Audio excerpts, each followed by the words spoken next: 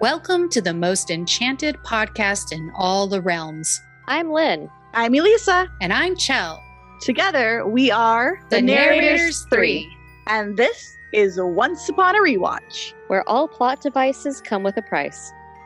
Welcome to Once Upon a Rewatch, Season 3, Episode 3, Quite a Common Fairy. The original air date was October 13th, 2013. The writer was Jane Espenson. The director was Alex Zachariasky. The title card was Tinkerbell. Yay!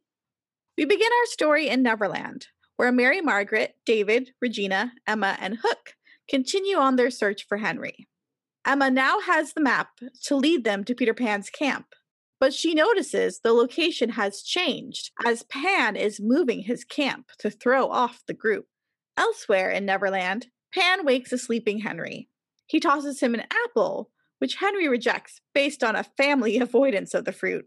Undeterred, Pan holds up a crossbow and tells Henry he wants to play a game he calls target practice. Oh, this doesn't bode well. Also, did y'all ever have like a psycho friend? Like, I had a few psycho friends in my youth. I was just too damn friendly to the other misfits and outcasts, and wow, that energy can invite the wrong people into your life. I do not care to talk about the sheer number of psycho friends I've had in my life. In the Enchanted Forest, Mulan and Robin Hood look on as Neil rummages through the dark castle, trying to find something that will enable him to travel to Neverland. You know, this show has a lot of really bad CGI, but the pan into Rumpelstiltskin's house is some of the absolute worst. But at least Thor's hammer is here. That seems unrelated, but okay. How do you pronounce it? It's like Mew Mew, right? Mjolnir.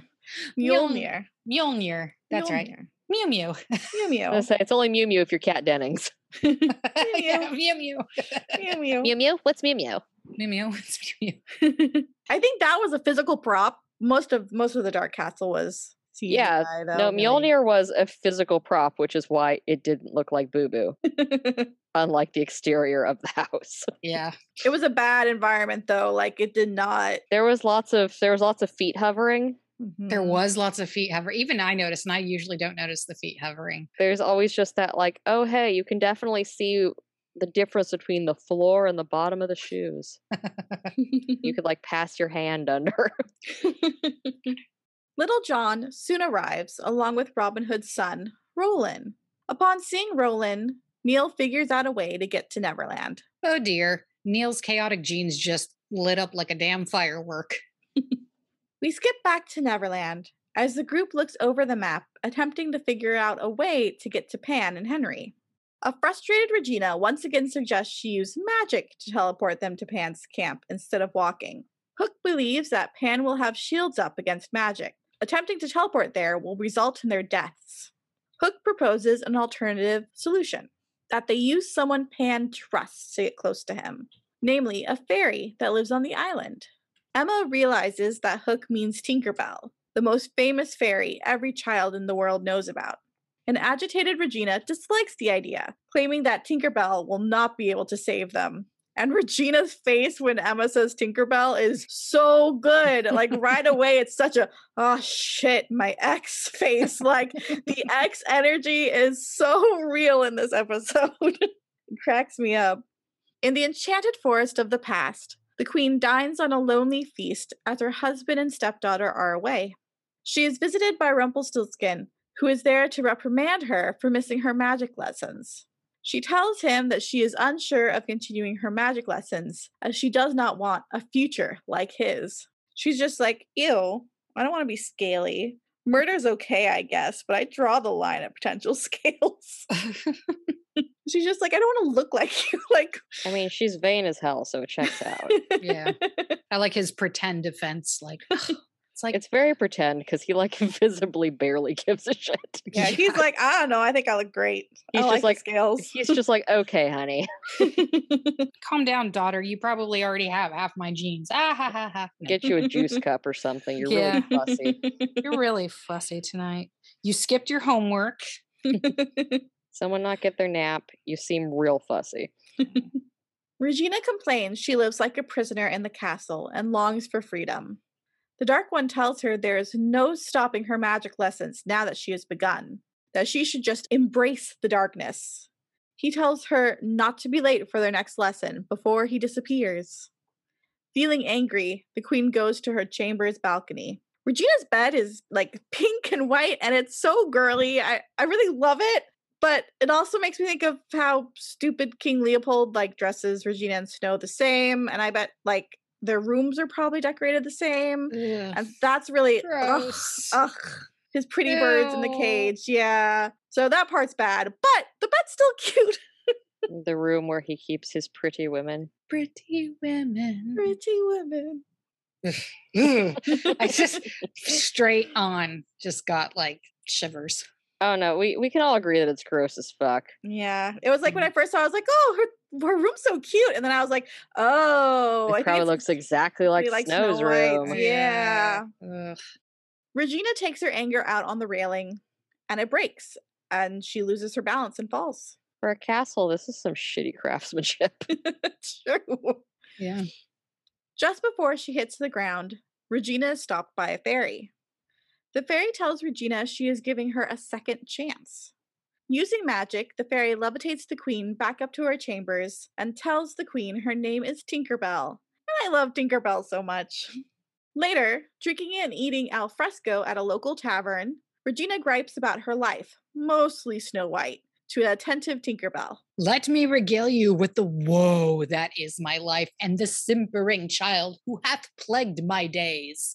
She straight up tells Tinkerbell that Snow White had her fiance killed, and I'm just like, Regina, you dumb bitch. I am so tired of going over the fact that your mother killed your fiance. Like, my God, you are so dumb. A 10-year-old did not put a hit out on Daniel. Get your head out of your ass. I am tired of this conversation.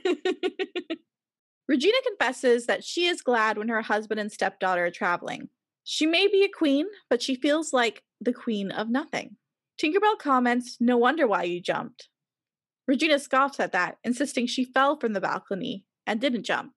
Tinkerbell offers to help her find what she needs: love. Regina is skeptical, but Tinkerbell implores the queen to believe in her. Tinkerbell's just like, girl, murder is not the only option here. There was a deleted scene here where like a knight comes over to Regina and Tinkerbell's dinner, and I guess Regina attempts to shoo him away, and Tinkerbell like points her wand at him and uses her magic on the knight in order to deal with the unwanted guests. And I guess the result makes the women and the people at the table like burst out with laughing. So I don't know what they did. It was only used in like the promo photos, and I guess it's in the original script. I don't know if, well, it had to have been filmed, but I don't know if it's like included in the DVD or not. So there was that. Just more gals being pals. Yeah, just more gals being pals. You know, big gal palette energy. Like, hey, man, get away from us, filthy man. Can't you tell that, like, you know, we don't want no men around here? Ew, boys are gross. Spirits, Boys are they have cooties. In present-day Neverland, Regina accidentally drops her handkerchief and walks on without it. It is immediately picked up by someone whose face is obscured from view. Catching up to Emma, Regina tries to persuade her to use their magic jointly to find Henry and overpower Pan, but Emma refuses. Regina makes a snide remark about Hook being her boyfriend, and then apologizes, saying she only worried about Henry. And dude, is this episode like a fave of Swan Queen fans? Because Regina is so visibly jealous of Emma and Hook, and it's like Regina is so clearly into Emma this season. Regina is so dumb jealous, it's coming out of her ears. I like how she's like, your boyfriend. Like, she's a step away from making kissy noises because she's having such a massive bi-panic moment. She really is. I'm like, oh, I get it. I get it. Look, woman, you are not subtle. She's so into her. Meanwhile, Henry watches Pan dip an arrow into Dreamshade, which he tells Henry is a nasty poison. Then Pan hands the crossbow to Henry, instructing him to shoot the apple off Felix's head, much like William's tells feat. Henry takes aim for the apple, then changes direction and shoots the arrow at Pan. Pan easily catches the arrow before it hits him and leads Henry away, saying he has something to show him. Nice try, Henry. I love that everyone claps and Pan is just like, hell yeah, Henry. Way to try and kill me. High five, bud.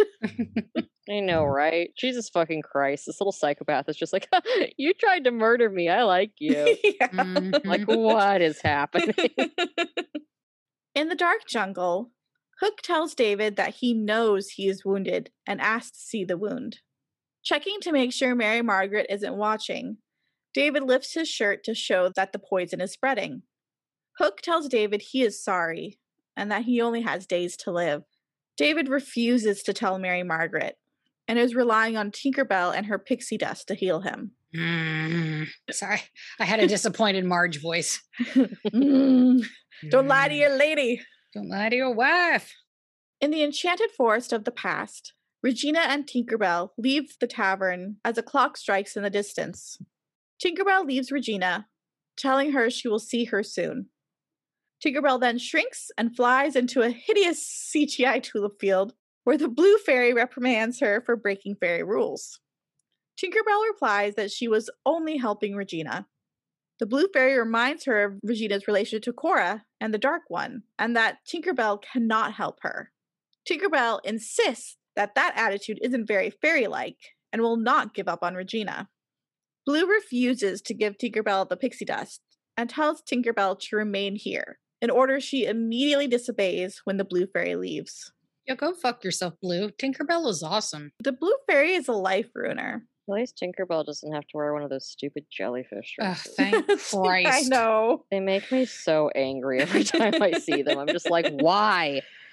In the Dark One's palace, Neil tells Robin Hood of his plan to use Roland to lure the shadow, and assures Robin that no harm will come to Roland. I legit feel bad for Robin. He's like, dude, you want to use my kid for bait? Like, I love you, Neil, but you can not be surprised. He's like, no. Neil then pleads with him, reminding him that it is because of Rumpelstiltskin, his father, that Robin's wife lived.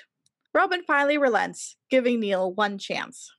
It's because of Belle, but sure, okay. Rewrite that and then take her agency away. I mean, it isn't as if we aren't used to it by now.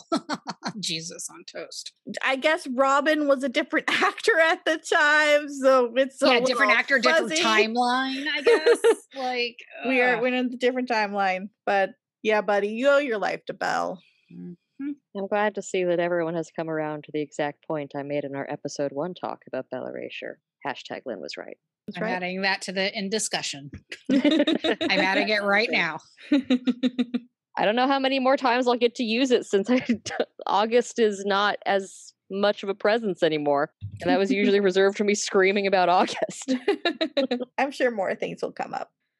Back in Neverland, Emma comments that Regina is falling behind the rest of the group and that Tinkerbell's home is right up ahead. I love in this scene, Regina's like, hey, back to Emma in this scene. The delivery was comedy gold. Lana is just really good in this one. She's like, hey. Like, as in, like, she's mimicking? Yeah, it was a really funny moment. I thought it was really funny.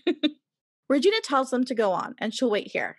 Emma asks what Regina did to Tinkerbell, and Regina admits that they have a complicated history, but refuses to elaborate, saying that if Tinkerbell sees her, she won't help them with Operation Henry. I love that Emma is immediately sus. I love that Regina immediately jumps to, why would you assume I did something? And then immediately calls bullshit on herself and like drops the facade. Regina has this such like perfectly antsy, I don't want to see my ex because I ended things and it's my fault. And I went bad energy in the scene and it's so good. The queer panic in this episode is turned up to 11. It really is. Regina continues on, telling Emma that if they can't find Tinkerbell at her last known whereabouts, then don't bother continuing the search and just work on finding Henry, causing Emma to curiously ask again what Regina did to her. She replies that she did what she always does. These end scenes, though, are like really sweet with them talking about like Henry's various operations. Mm-hmm. Overall, I thought this whole scene was excellent. And wow, Regina is being self-aware. That won't last. Nope, not at all. But I was proud of her for a moment. I'm sure she'll disappoint me again soon in the future. She's nothing if not consistent that way. In the enchanted forest of the past, Tinkerbell returns to Regina at her palace, asking her if she's ready to fly. Excited, Regina is sprinkled with pixie dust and flies out with Tinkerbell. I would have been like so much happier if Regina had been shrunk to size, like Tinkerbell's size, like her little fairy size, and they would have been like two little fairies flying out together. Well, that'd be cute. That'd be cute. Yeah. That'd be cute. Tinkerbell then uses more dust to find Regina's happy ending. The dust points down into the forest. On the ground, Regina and Tinkerbell peek into a window and see a man outlined in pixie dust, who will be Regina's soulmate. And he's identified by a lion tattoo on his wrist. And I like that this flashback is about Tinkerbell finding Regina her soulmate, but like, these two are so clearly into each other. I wonder, what is their ship name? Is it like Regal Fairy, Regal Bell? Well, it wouldn't be Regal Bell because that's confusing, but Tinker Queen? Tinker Queen, Fairy Queen, Fairy Queen. Fairy Queen. Aww. That is I hope cute. That's it's cute. Fairy Queen. That's cute. It's I a good like ship it. name. Mm-hmm. If it isn't that, it's a freaking missed opportunity. Yeah, Very tell true. us, listeners, tell us what it is. Tell us Tell what it us. is on social media. Tinkerbell tells her that this is her fresh start to let go of the past, and then she leaves. Regina opens the door of the tavern, ready to meet him, but is then suddenly afraid and flees. In present-day Neverland, Regina hears rustling in the jungle and calls out to get this over with. Tinkerbell emerges and reveals that she heard all of her conversation with Emma. Angrily, Tinkerbell blows pink powder into Regina's face that causes her to drop to the ground. Meanwhile, the rest of the group searches Tinkerbell's empty treehouse for pixie dust. Emma remarks that it reminds her of her old apartment, because it's just a place to sleep. Mary Margaret empathizes, much to Emma's surprise. She reminds her daughter that she had a tree stump not unlike this barren treehouse, which she used during her time on the run from the Queen. And I really like this small exchange between Emma and Snow. It's a very natural follow-up to the climax of the last episode, and I'm glad that we're getting these little moments of Emma and Snow like relearning who each other are, because Emma really only knows Mary Margaret. Like, she doesn't really know her mom yet because she was, I feel like, very hesitant to it in the last season. Yeah. So I'm like, oh, hey, we're following through. We picked up some narrative and we're like going through episodes with like it consistent. They're like dealing with things. Shock and gasp. Wow. Don't get used to it. Yeah, no, I won't. Mary Margaret then states, why would a fairy need a ladder as she ought to use her wings? They then find Regina's handkerchief and realize that Tinkerbell has been tracking Regina, so they quickly leave. Regina wakes up disoriented in an unfamiliar location with her hands tied at the feet of Tinkerbell, who says she's been waiting for this chat for quite some time. Regina realizes that Tinkerbell has no magic and frees her hands with her own magic. Tinkerbell places a poison-tipped arrow at Regina's throat, and Regina asks her how she got so low. Tinkerbell replies that it's because she met Regina. Am I wrong? Is this a little gay? Like, are they a little gay? Like, what's going on? My queerdo signals are just flaring. No, you're not wrong. 90% of Regina and Tink's interactions are very gay. It's very, very gay. These two have bad breakup energy, and it's palpable. In the enchanted forest of the past, Tinkerbell visits Regina at her palace to ask how meeting her soulmate went. Regina lies, claiming that the pixie dust was wrong, and the man it highlighted was awful. Tinkerbell tells her that it's okay that she was afraid to go in. Regina tells her to leave, but Tinkerbell is upset because the pixie dust she stole from her was wasted. Hurt, Tinkerbell reveals that she thought they were friends, but Regina calls her a terrible fairy and orders her to leave. God, Regina, you suck. She's such a self-sabotager. It's infuriating. Mm-hmm. Okay, hear me out. I feel bad for Tink. I really do. but no one demanded that she steal anything. That was her own doing, because like that was one of the things that she brought. She's like, I stole that, pixie dust and stuff. And it's just like, well, Regina didn't really ask you to. She definitely should have pulled up kind of like a dossier on Regina before flying in head first to this situation. Because let's be real, Regina is a hot mess. Also, I'm curious, like, let's say Regina had gone into the tavern and met her soulmate and, they both fell in love, blah, blah, blah. I pose this question to you too.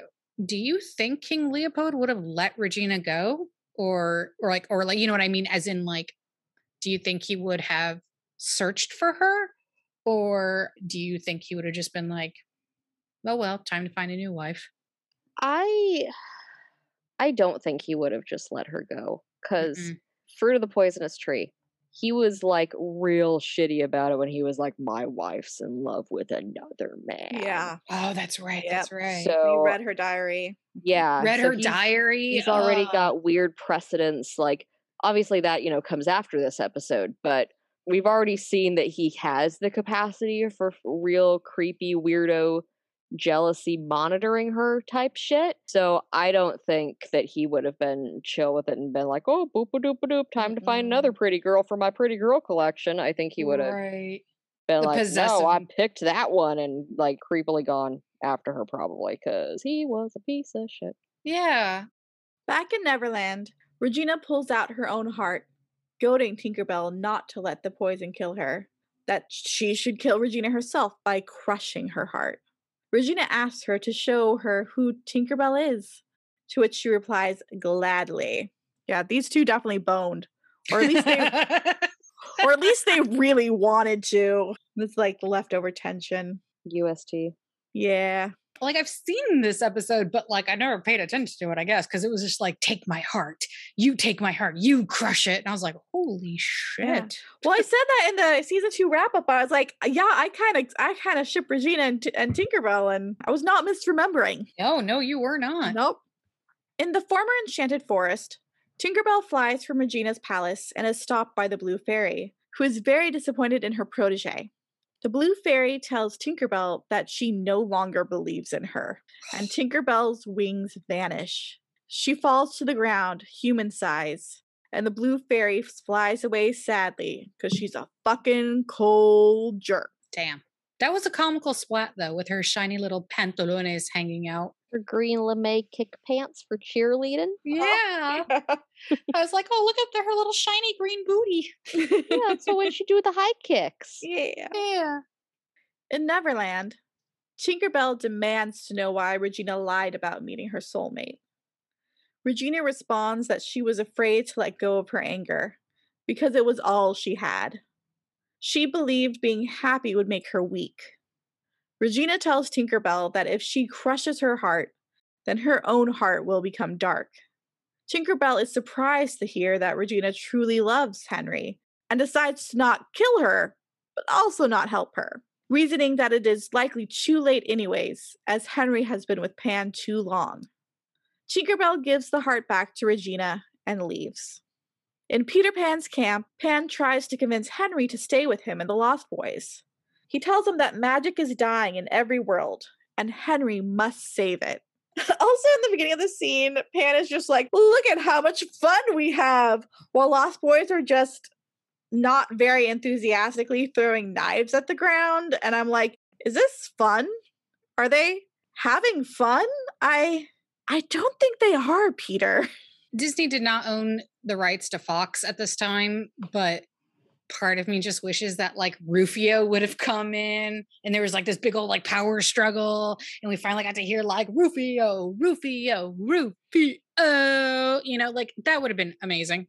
I love Rufio. I fucking love Rufio. Wasn't Rufio mentioned though? Yes. Like, didn't Hook say that he killed him? Yeah. Hook does mention that he kills him.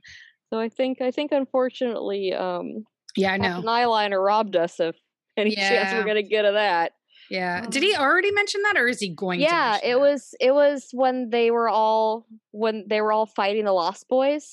Oh, that's right. He says something like, "You saw what I did to Rufio." Yes, Yeah, that's yeah. right. You saw what I did to Rufio. Yeah. I just remember the film Hook and like those sets, like that was definitely alluring. Like, oh, Hook is my favorite Beautiful. Peter Pan adaptation. Like, So you don't have absolutely to justify Beautiful anything. practical sets. yeah, like all those amazing Beautiful. practical sets and stuff that like really emphasize like how much fun it was to be a Lost Boy. And And discuss the best me. I had no idea because I was a kid at the time that Hook was a box office failure. yes, it was. And I saw it in the theater though. My mom Me my mom too. took Oh me. yeah, no, I did too. No, and I was in love. I loved it so Mhm. much. Yeah. Yeah, I don't think to date there's really been a, other than the Disney one, a Peter Pan that has, and Mary Martin, which gives me the willies. I don't like grown people playing children in a non like farce or, you know, parody like way. It's Oh, you mean like Felix? Like Felix. yeah. Yeah, exactly. Like it's just weird. You know what I mean? You know? It always feels like the scene in Invader Zim with I bet you think there's a problem with old kid over there. And it's like the child body with the old man's head, and he's just like, "Hi, how's it going?" That's like Yeah. kind of how I feel whenever we have Felix in a scene. It's just like, I bet you have a problem with old kid too. But yeah, I don't know. I just wish they had a budget to show actually how fun. Like go to REI, goddammit, and just like get some awesome, like really cool like zip lines and camping gear and whatever, and throw like some glitter and fucking like leaves on it and spray paint it and shit. Like use some imagination. Nah, they just throw knives at the ground. No, they were just throwing knives at the ground. I mean, maybe the point is that it's supposed to just be really fucking depressing. Maybe. I mean, maybe that's Like- part of like the whole magic dying. Like that's what I'm gonna choose to believe because like the there's the magic is whole, like- dying, and then like the imagination part that keeps it like up thriving is Well, and also when we first got our intro to Neverland episode, Wendy is like, whenever the sun goes down, all the boys just start crying. So there's like Yeah. a precedent there that like the Lost Boys are actually miserable. Yeah. yes. So I feel like this just kind of highlights, like, even though Peter Pan's like, we have such great fun, we're such a good group of friends, we have fun, and they're all just like, I long for the embrace of death. Fair. I think that's kind of the general consensus. That's right. Because even like Neil was like, "Ugh, Neverland. Yeah, he's like, you know? Neverland, goddamn Neverland, ugh. Yeah. Yeah. And like, you know, Wendy just being like, the boys sob for like the entire night because Yeah. they can't leave, they're miserable. And even though the 2003 Peter Pan is definitely my favorite Peter Pan, I definitely would prefer if I was going to be like a Lost Boy. I want to be in the like a Lost Boy and Hook. I feel like Hook was the one adaptation where it was just all like, no, they're chill, they have fun here. Yeah. Mm-hmm. There wasn't. And that like, is the there's one where always, they a like tinge they of didn't melancholy. need. Yeah, that's true. And like even in Hook, like they leave with the children are still happy in Neverland. Yeah. Like they stay in Neverland. It's not like in Peter Pan where they find homes for all the boys, Yeah. where they really did actually want to go home. So I guess in that sense, this is a little bit more aligned with the original, you know, in the sense that like the boys are really longing for Mhm. parents and a home and etc. Just not to fucking be here anymore. Just with not to be Yeah. here anymore. And it's they just got to pretend their little hearts out in order to pretend the pain away with their knives. They're with their knives. Peter Pan just being like, oh yeah, we had a week when we had 3 boys lose fingers. And I'm just like, God, sir. And he's just like grinning and he's like, isn't it fun, Henry? We have fun. And Henry's just like, oh my God. Pan suggests that Emma is not the savior because she broke the curse, but because she had Henry.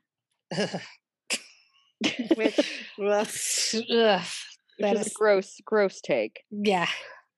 Pan gives Henry a roll of paper, telling him that this is the reason he's sure Henry is the one they've been waiting for. Henry drops the paper, saying he doesn't believe Pan. Pan cryptically replies that he reminds him of Henry's father. Hmm. In the Dark One's palace, Mulan puts everyone in place to capture the shadow. Though Robin is nervous to use his son as bait, he is happy to help Neil get back to Emma. Neil expresses his doubts that Emma will accept him once they're together. He says that if you love someone, you don't keep it in, you say it. And Mulan's face here kills me dead. I am so sad, and we aren't even at the sad part yet. felt a pang in my heart and panic going, oh my God, oh no, is this the episode? This isn't the episode, is it? Is the episode. Yeah, I had forgotten that this was the episode. I got to that part and I just was like, oh shit, here we go. Yeah. Little John and Roland enter, and Robin reminds Roland of what he is to do. Then they get in their positions. Roland faces the window and says, I believe. And the window bursts open and the shadow rushes in. The shadow attempts to pull Roland away, but Mulan swipes at it with her sword and it flies away. Neil yeets himself out of the open window and catches a hold and flies away. Yikes, this is such a rough episode for CGI. A little while later, Mulan approaches Robin, kneeling by a sleeping Roland, and asks if he is all right. Robin replies that he owes her much and offers her a place among his merry men. Mulan kindly declines, saying that she needs to talk to someone. Robin asks her if it's a loved one, and she replies that she will see. Mulan then finds Aurora in her garden of her palace and says she needs to talk to her. And Mulan is so excited that Aurora is excited to see her, and you can see she has just so much hope, and I am not okay! I'm not okay. Aurora excitedly tells her that she and Philip are expecting a baby. Mulan hides her disappointment and embraces Aurora, and then tells her she is joining Robin's merry men instead of what she was really going to say. They wish each other goodbye, and Mulan leaves. Fuck this forever. Fuck this queer baiting nonsense. This could have been an OT3. This could have been the most amazing sapphic dream come true. But no. You sank my battleship. How dare you? Yeah, I mean, I guess it's not exactly queer baiting since Mulan's feelings are clear and she is indeed canonically queer, but it is queer suffering. It is queer bullshit. Yeah. Yeah, they did this to us. It's like they threw us one sad bone. Like a bone was thrown, but it's a depressing one that went nowhere. I guess they do a little better later. But it isn't Sleeping Warrior, and I'll be bitter about that forever. I thought I'd be a lot less angry about this time around after having time to heal and grow as a person, but no. I'm still pissed. It's still horseshit, and Once Upon a Time can still go fuck itself. Did they ever give a reason? They're fucking cowards, honestly. Yeah, and I think they really wrote themselves in a corner with, like, having saved Philip. Like, because if, like, Philip had been killed, I think this is the route they could have gone, but because they, like, had already established Philip and Aurora as true love, like... I mean, he got killed off. Why couldn't he have just stayed dead? Yeah, he should have just stayed dead. I think I love Prince Philip, but like he should have stayed dead. We could have gotten this if we stayed dead. I really feel like we could have. I mean, I love Prince Philip in the original Disney movie. Sure. And I think this actor's very cute. I don't actually feel that this Prince Philip brings anything to the table. No, because we didn't get their development. Like we don't get their love story like we got Snow and Charming. He has all the personality of a brown paper napkin. The love story that we got in season 2 was Aurora and Mulan. And here's what I'm wondering. Maybe just hang with me. They were always intending to bring Philip back, right? They're like, oh, we'll bring him back. Like they're gonna go off on an adventure and they're gonna find blah blah blah. But then like the chemistry was so good, and between the actors and the writing and the ship just sort of wrote itself, that they were like, fuck, what do we do? Well, we can go in this direction. We don't have to bring Philip back. And I don't know who said, no, we totally do.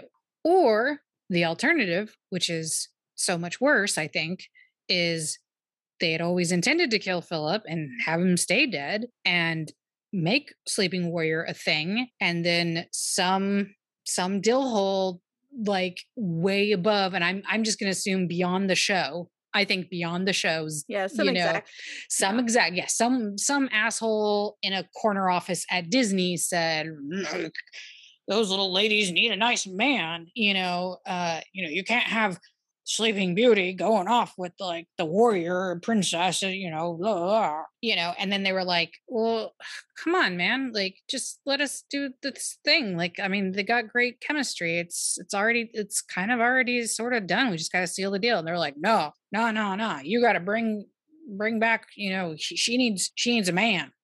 She needs a man. It's like, ugh. And I think maybe their hands were tied. I think maybe if this season was being made right now. Oh, there is no question. We would have gotten them. We would have gotten them. We would have totally gotten them. Yeah. I think a lot of people, especially young people, don't understand how far queer storytelling has come in the last 10 years. Oh, yeah. Like, God, this was less than 10 years ago, yeah, too. 9 Yeah. years ago, yeah.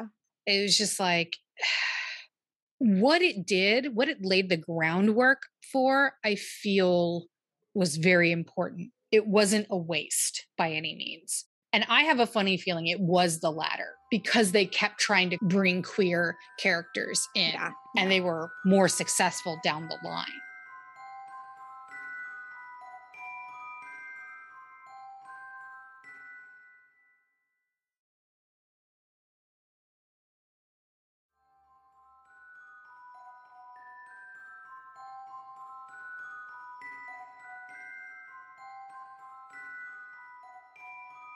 Back in Neverland, Tinkerbell leaves the cave and is immediately confronted by Mary Margaret, David, Emma, and Hook, demanding to know where Regina is.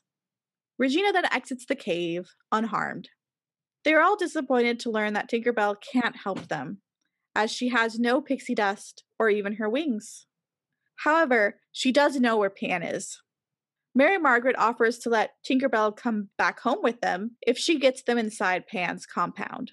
She agrees, and they head back to their camp.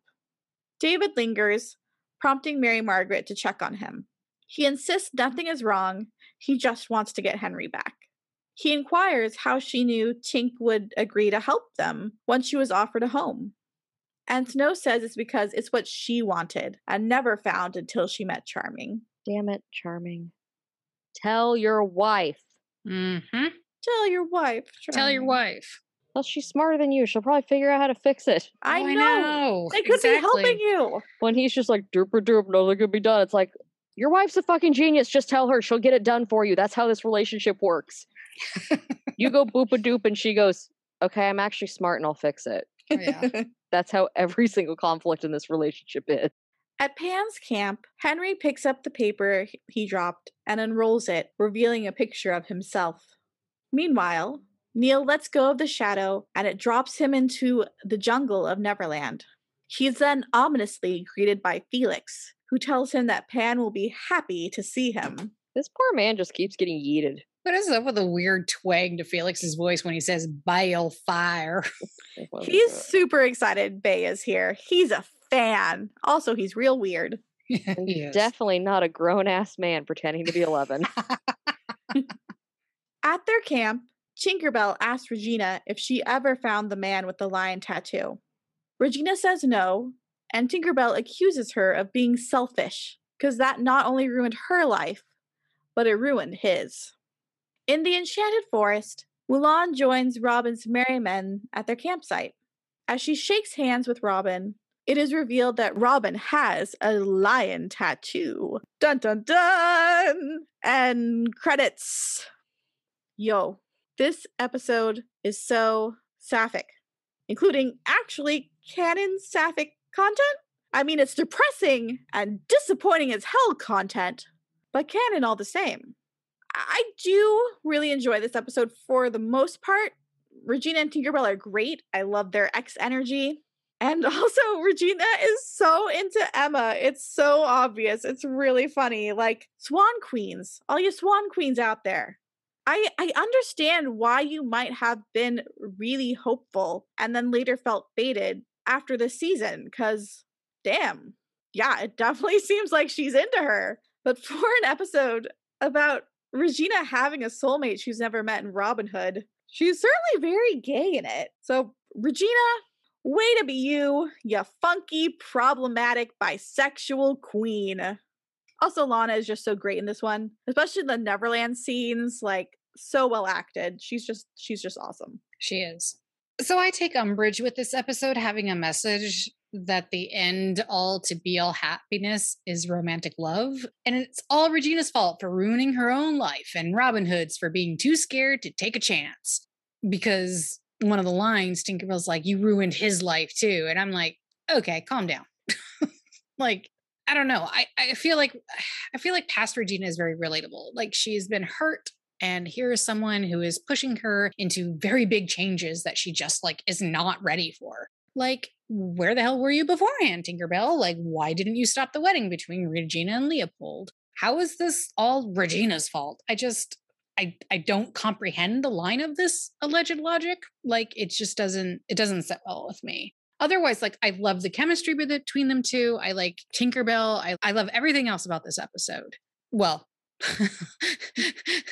except the other thing that I'm just not going to even talk about because I already said my piece with it. But like all of the other like Tinkerbell Regina stuff, I'm okay with. But like the message behind it is just icky. This episode sunk my ship, and I'm upset forever. And all the CG was bad. I guess it was fine, but I'm still mad. The end of this episode is like, oh, you like the chemistry between Mulan and Aurora? And we're like, yeah. And they're like, well, it's canon. Mulan fell in love with Aurora. And we're like, yay! Wait, that means we're gonna go somewhere with that plot, right? That's just it's the Anakin and Padme picnic meme. Yes, And we're just sitting here going, Sleeping Warrior is actually gonna be a ship that's explored, right? And then Anakin's just staring and we're like, oh. Sleeping Warrior is actually going to be a ship that explored, right? But nope, this is the end.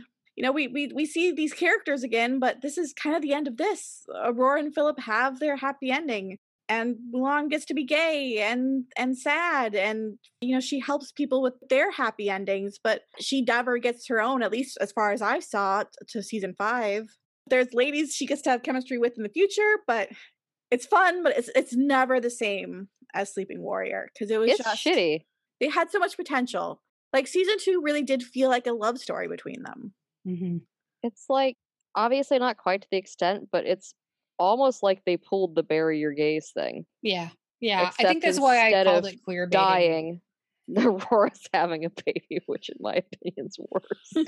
Well, yeah,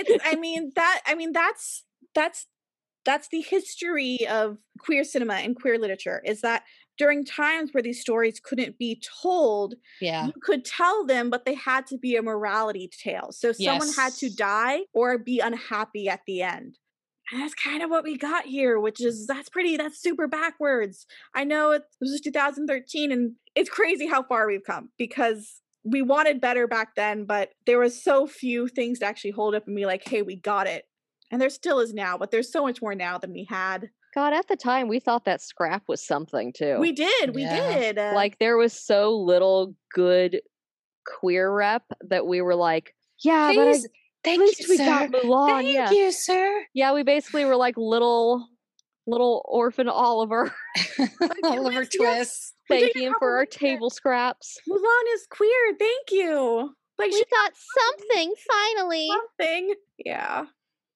You know what? I think we're actually going to love 7, guys. I don't know. I'm calling it here. 7 might be a trash fire, but I hear it has happy queer representation, and we're going to just be like, oh, is season 7 actually good? It's going to happen. Called it. I'll take a trash fire if it's a happy gay trash fire. Mm-hmm. Yeah, same. And looked up really quickly if I could find any reason as to why Mulan and Aurora didn't happen. Mm-hmm. And I couldn't, other than I found Jamie Chung being like, it's fucking stupid, and she was always in love with Aurora. So sweet Jamie Chung, yes. Yeah, there was an article with her talking about it, and like they were like, fans were like, oh, wasn't she originally with Philip? And Jamie Chung was like, nah, they had a warrior's camaraderie. It was always Aurora. Always Aurora. Bless your heart, Jamie Chung. She was like, in romance between them just felt natural. It felt like what should happen. And I was like, I love this woman. I love this woman. If I ever have the opportunity to get that woman's like autograph, I would in a heartbeat. Like, I'm not an autograph hound, but my God, I'd be like, hello, will you please sign the Sleeping Warrior fan art that I purchased? Sad. I'm sad. I'm sad. Still sad. It was 9 years ago. I'm still sad. Mad and sad forever. Basically. Should we talk about costumes instead? Even though we're going to be mad and sad about some of those. Let's do it. So Regina's gown from the past was not my favorite. I like the chemise with the sleeves, but not like the overdress. I was not into the shape, the color, the accents, nothing. It was gross. Regina's past outfit isn't good. It's like she made it out of her grandma's couch. Yeah, I like the shape of the sleeves, and that's it. Same. It's a couch. It's made out of couch. Can you believe these used to be drapes? I can, in fact. However, I do love Tinkerbell's outfit. It's sparkly, it's shiny, it's adventurous, and it's definitely, hands down, bar none, no contest, the best fairy outfit. I also really like the grungy Neverland version. Like, it's a nice piece of visual storytelling. It's the same costume, but it's in these darker colors. It's more ripped. It's cool. Looks good. All right, time to play Who's That Guest Star? In Season 3, Episode 3, we have Jason Burkhart as Little John.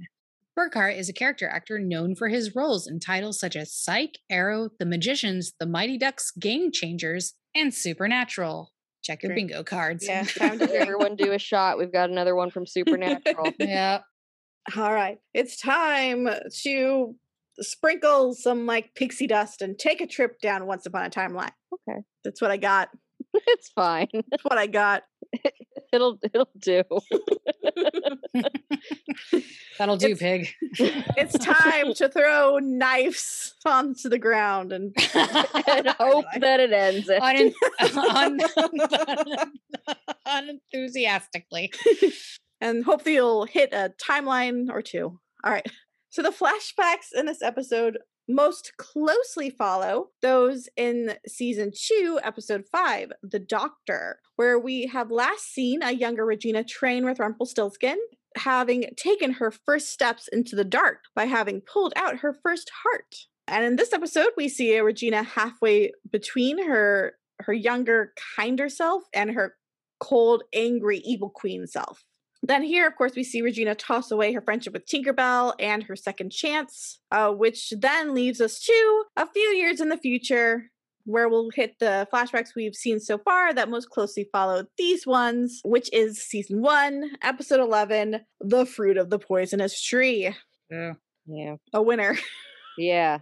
So now we have our rants and raves, our segment where each narrator shares something they're loving this week or something that's, getting under their skin. So speaking of sapphic gloriousness, I finished Gideon the Ninth, which wrecked me forever. Thank you, Lynn. I told you it was going to. You told me 2 years ago. Do you know the world was totally different? But it's so good. It was a different place in a different time in a different universe. Doesn't mean I was wrong.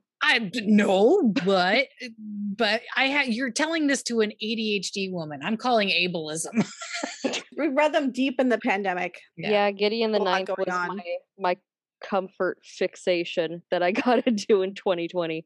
Of course, I immediately purchased its sequel, Harrow the Ninth, so that should be arriving on Wednesday. I'm also happy that I was able to relieve some back burner stress off of Lynn's plate this weekend because yes, thank you. The other officiant, hi Ariana, and I were, we were just kind of going over our ceremony, the script on Friday night, and we were making sure that it flowed correctly. We're making sure that each one of us felt comfortable with the passages that we were saying and what sounded good, and making sure that everything was like evenly split. And we came up with a ton of questions to ask the wedding planner.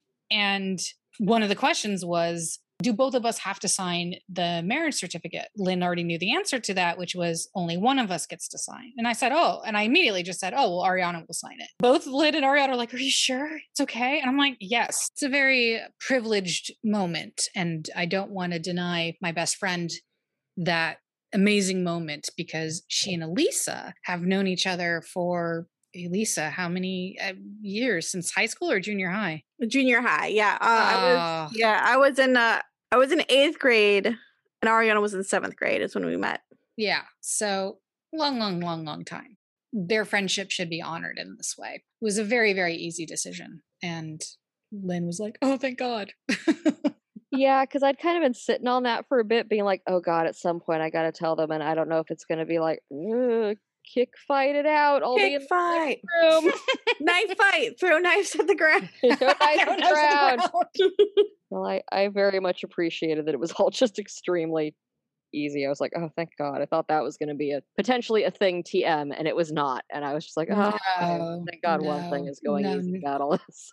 Never be a thing. The whole point, let me impart some lessons onto the listeners if you don't already know this. The whole point in accepting a role in a wedding party is to be a shield against the stressors as much as you can for your brides, grooms, whatevers, for your friend, you know?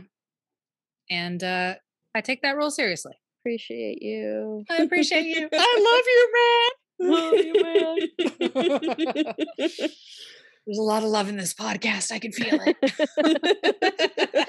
I don't know why my brain just went, and I feel God in this Chili's tonight.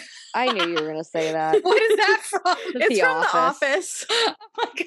It's when Pam gets drunk at the Pam award doesn't get ceremony. to come back to Chili's again after that. Oh no. Oh man, I really want a bloomin' onion. Like so hard. So hard. I'm thinking about trying to make one in my air fryer and I don't know how. I think it's going to go tits up, but I feel like I need to do it. You'll never know unless you try. Exactly. Mm-hmm, mm-hmm. What are you sharing telling this week, Lynn? Oh, it's me. Hello, friends. I come with a book recommendation for you from my cold anemic hands. It's called A Lesson in Vengeance by Victoria Lee. Ooh. To quote the author, it's lesbian dark academia or plan the perfect murder, but one of them takes it too seriously. Ooh, I'm putting it in my wish list right now. It's very good and very queer and written by a trans woman. I found out about it through the whole icky owl crate debacle that happened a while back. And I was like, oh, hell yeah, I'll buy that. I'll support you because the first trans author who was featured in that shouldn't get boned just because the person running Owl Crate decided to shove their whole head up their ass. Yeah. And it was really good. It's real moody. It's real moody and real gay, and I like those two things. Nice. Good. It's now in my my wish list. Excellent. I got to try on the parts that are finished of my wedding dress yesterday. Yay. Yeah, my friend Aubrey, who's making the dress for me, brought over all the bits and pieces she had so far. Like some of the finished were part of the dress, some were mock-up pieces. We did a fitting, and I'm so excited. Oh, yay. Yeah. I paid the last big expense for Linen Mind's wedding this week. And so now everything is basically paid for, and it's a huge relief. So that is something I am definitely loving this week. Also, I took a little time for myself on Sunday to do something not productive, and I played The Sims. Ooh. And it was fun. And there's like a new wedding pack. So I got to start doing some wedding things, and it was fun and, you know, a waste of time, but it wasn't a waste of time because I had fun doing it. It was satisfying, and I designed a pretty house and I had fun. I've come to the realization that the term wasting time should only be applied when one is spending time doing something that does not bring them joy, or, you know, because I know that work, you know, that's like a kind of necessary evil for most of us. So, you know, that's not necessarily a waste of time. That is, you know, just a necessary evil. But you know what I'm saying? Like, I do. If you got joy out of it, then it's if not you got joy out of it, you know, it's not a waste of time. I mean, like Friday, I spent multiple hours just like petting Salem. Yeah, there are times where they just trap me in bed, and I'm just like, well, I live here now. Yeah, this is what I do. This is what I do. So yeah, that's not, you know, wasting time. That's spending time with my cats whose lives are not as long as mine. So I'm what I see that as is I am soaking up every moment with them that I can. Yeah. So my boys turned 15 and I'm turning very maudlin about it. But they look so cute in their flower crown. Yeah, I could not believe. Okay, so I took Kermit's first, right? And he was asleep in his little bed that's right by my, you know, my computer, which you now have seen. He was so still, like he didn't give a shit. And I was like, wow, because he was always the one that I had to like wrestle to the ground and hold still and stuff. Whereas Otis, this time, he only wanted to be still on my lap. And that's a very awkward pose for him. For me and him and stuff. So, and he's usually the one who's like, I can put clothes on him and he'll just slink around the house being kind of like grumpy about it until he realizes he is actually completely mobile. He just needs to walk normally and he'll be fine. Next time on Once Upon a Rewatch, Mr. Gold makes a decision to confront Pan. But will he follow through to save Henry? Or give in to the prophecy that the boy will be his undoing? He better save Henry if he knows what's good for him. All right. Meanwhile, Neil finds himself back in Neverland and in the custody of one of Pan's most loyal lost boys. And David struggles for his life as the poison continues to take its toll on him. Meanwhile, in the fairy tale land that was, Rumpelstiltskin goes in search of a missing Bay, who has followed a mysterious figure, luring children away with his music. Thank you for tuning in to Once Upon a Rewatch. We are the Narrators 3. The moral of this episode is, you should have given us Sleeping Warrior, you cowards. Talk fairy tales with us on anchor.fm/onceupon-a-rewatch. Tweet us at OnceUponRewatch. Participate in episodic polls on Instagram at Once Upon Rewatch. Follow us at OnceUponARewatch.tumblr.com. If you enjoy Once Upon a Rewatch, please leave us a review on Apple Podcasts or on your platform of choice. The artwork for our podcast was by Lychee Ruru. We want to say a very special thank you to the master of free music, Kevin MacLeod. Our intro music is Frost Waltz, and our outro music is Fairy Tale Waltz. This podcast uses material from episode-specific pages on the Once Upon a Time wiki at Fandom and is licensed under the Creative Commons Attribution Share Alike license. And remember, all plot devices come with a price. Tinkerbell flies from Regina's palace and is stopped by the Blue Fairy, who is very disappointed in her protege. Oh my god, why can't I say it? Protege. Protege, thank you.